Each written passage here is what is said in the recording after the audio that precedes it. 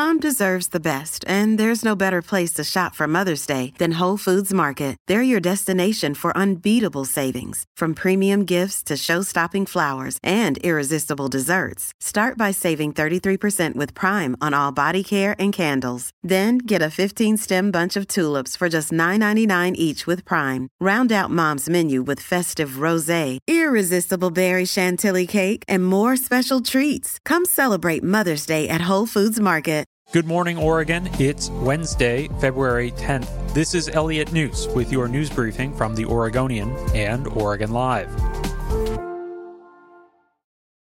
Gyms, restaurants, and theaters in the Portland area can reopen for limited indoor service for the first time since November, starting Friday. The move comes as falling COVID-19 cases led Oregon Governor Kate Brown to shift 10 of the state's counties, including Multnomah, Clackamas, and Washington, from an extreme to a high-risk rating, allowing the limited reopening of certain businesses. For restaurants, the change means that dining rooms can now be filled to 25% capacity or 50 people, whichever is fewer. Parties are limited to 6 people from no more than 2 households. Gyms can reopen for indoor workouts of up to 50 people.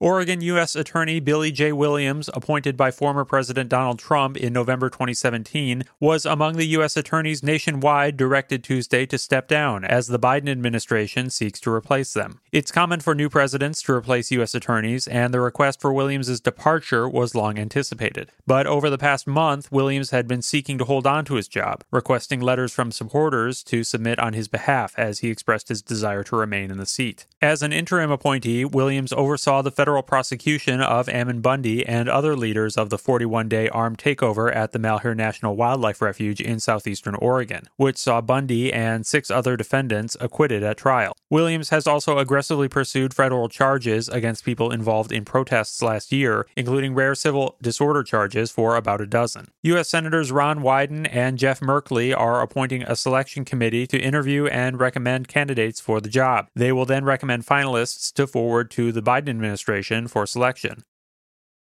A group of inmates threw objects and trapped deputies in a room Sunday night at Multnomah County's Inverness Jail as tensions escalated over a growing COVID-19 outbreak. The outbreak has infected 109 inmates at last count, more than 20% of the jail population. Sunday's unrest began as one inmate demanded that everyone in the dorm be tested, then became belligerent, according to another inmate's lawyer. Responding deputies used a taser and pepper foam spray, but then retreated to a closed-off room when other inmates joined in. The jail's riot team arrived about 3 hours later, and the incident ended without further use of force, according to the lawyer and jail officials.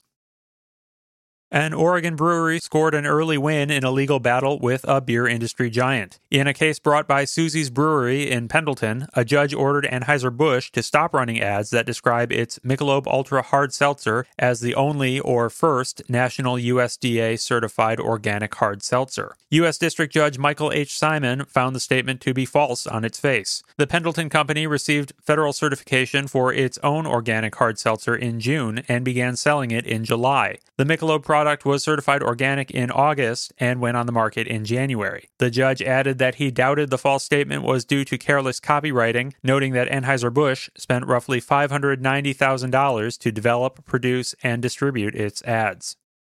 Thanks for listening. Find more news at OregonLive.com and learn how you can support our journalism at OregonLive.com/podsupport.